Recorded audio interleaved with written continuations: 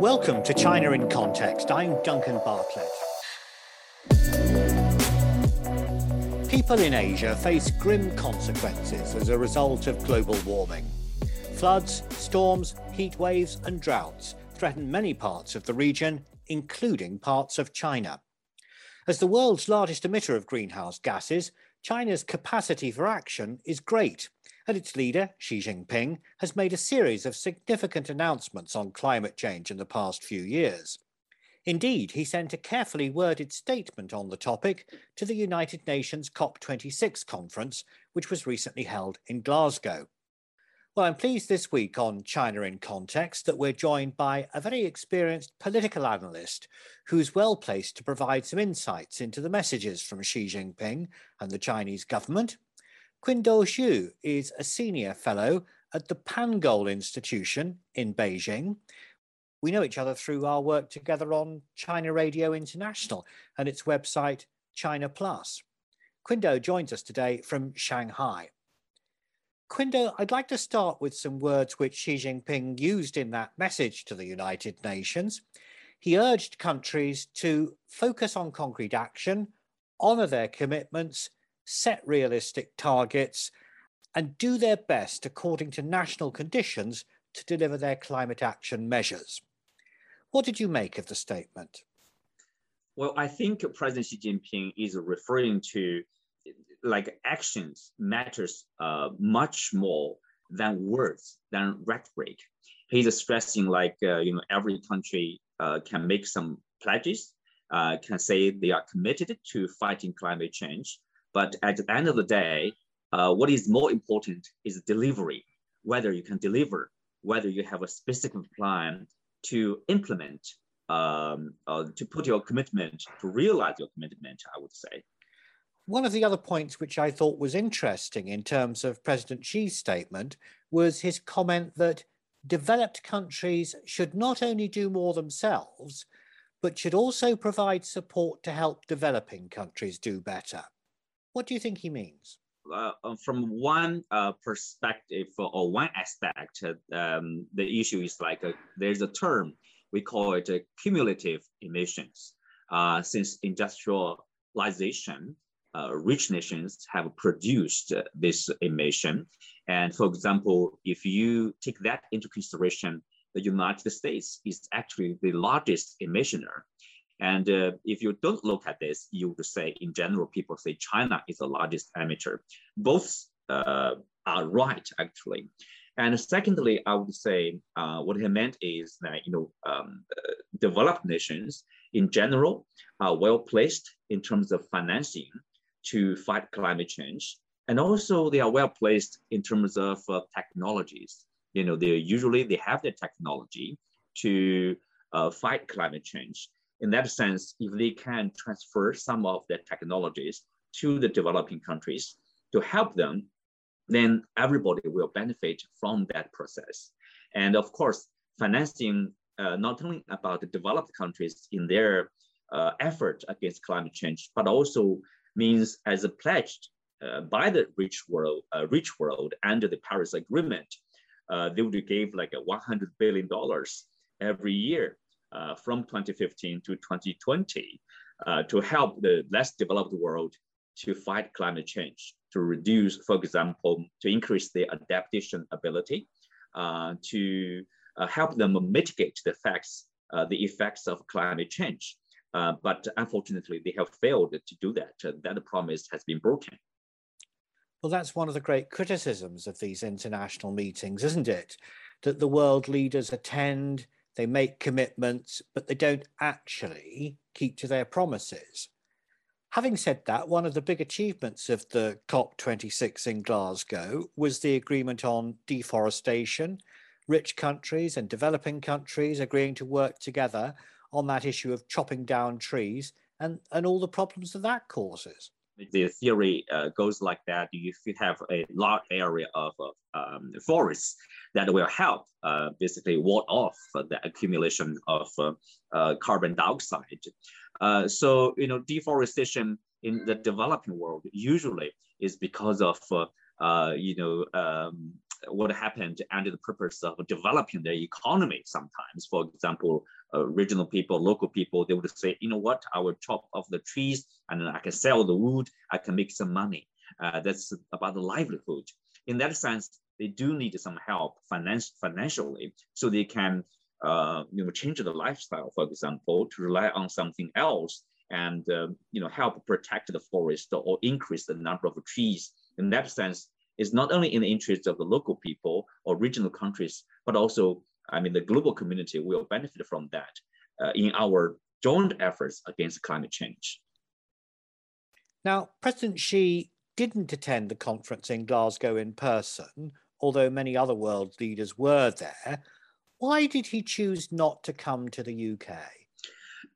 Well, I think the number one concern is the COVID-19. We know China has a very strict quarantine policy and have a zero tolerance policy, basically, as long as there's outbreak, and they would put out all the joint efforts to basically achieve zero infection.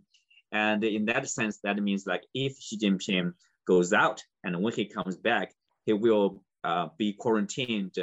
We have a system called like 14 plus 7. That means like 21 days he will be isolated. The president will be quarantined for 21 days. And that's, I would say, a lot of trouble for him to run the country. He need to meet his top aides like every day to talk to each other, to know what's going on inside of the country, and is there a problem to deal with, or what about our policy implementation? Do we need some changes, etc.? I think other than that, we know that there's a Winter Olympic in Beijing is upcoming.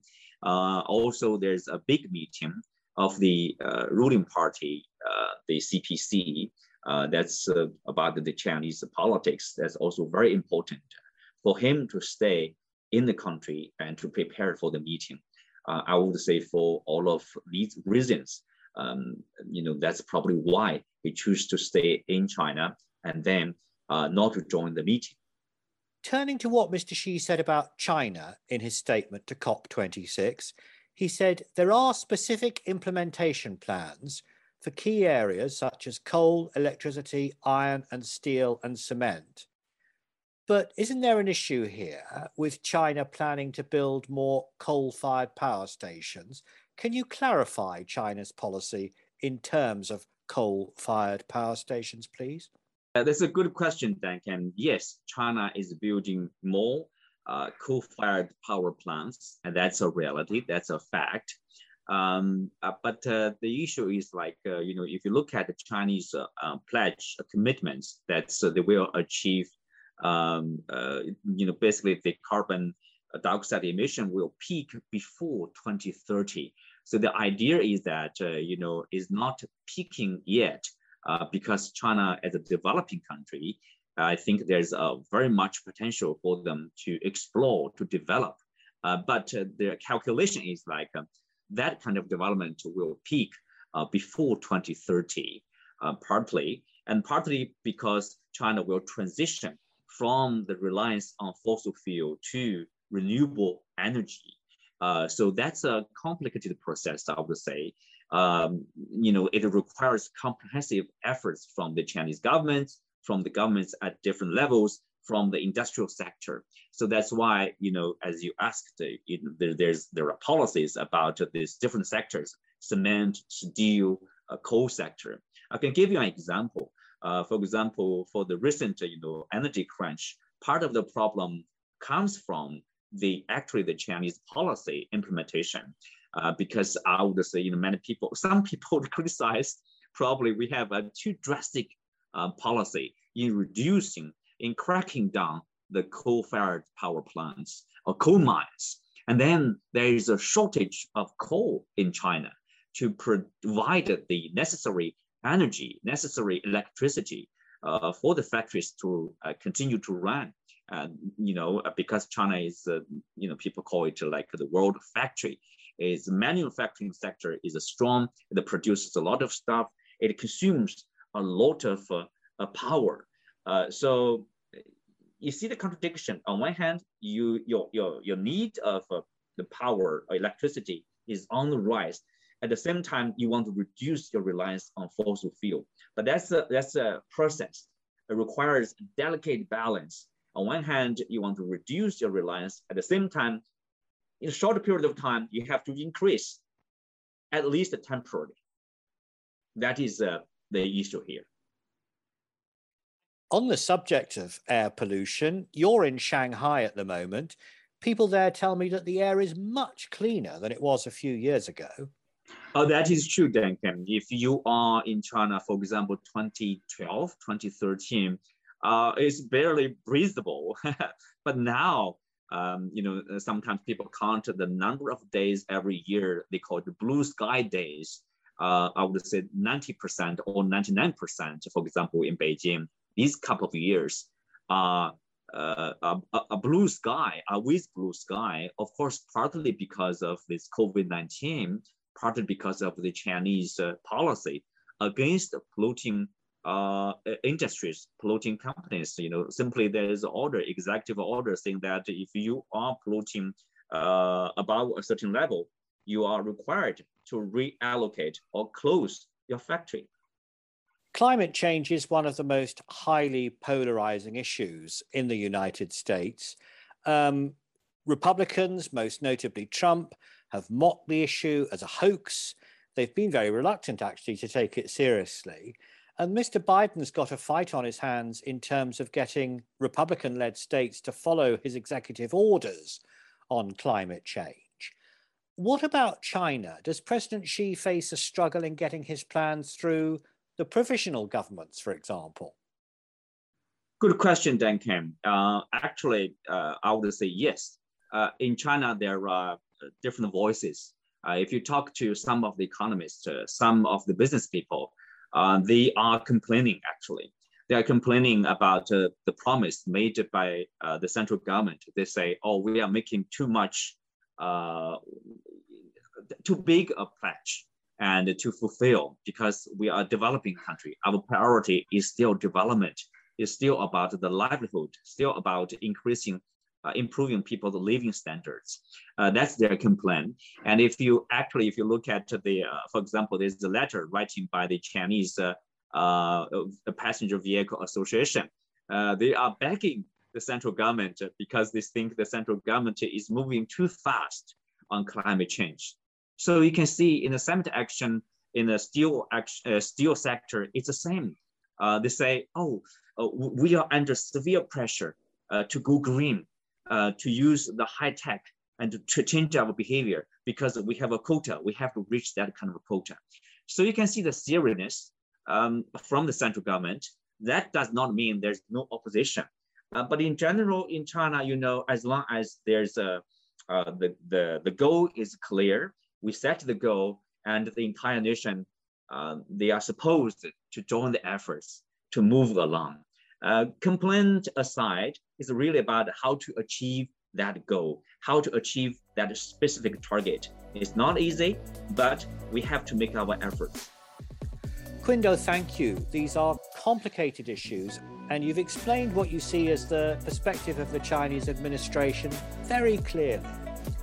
Qindo Zhu is a senior fellow at the Pangold Institution, on the line there from Shanghai. This podcast is produced by the SOAS China Institute, part of the University of London, and you can find out more about our courses and research at soas.ac.uk. But for now, that's all from us here at the China in Context podcast team.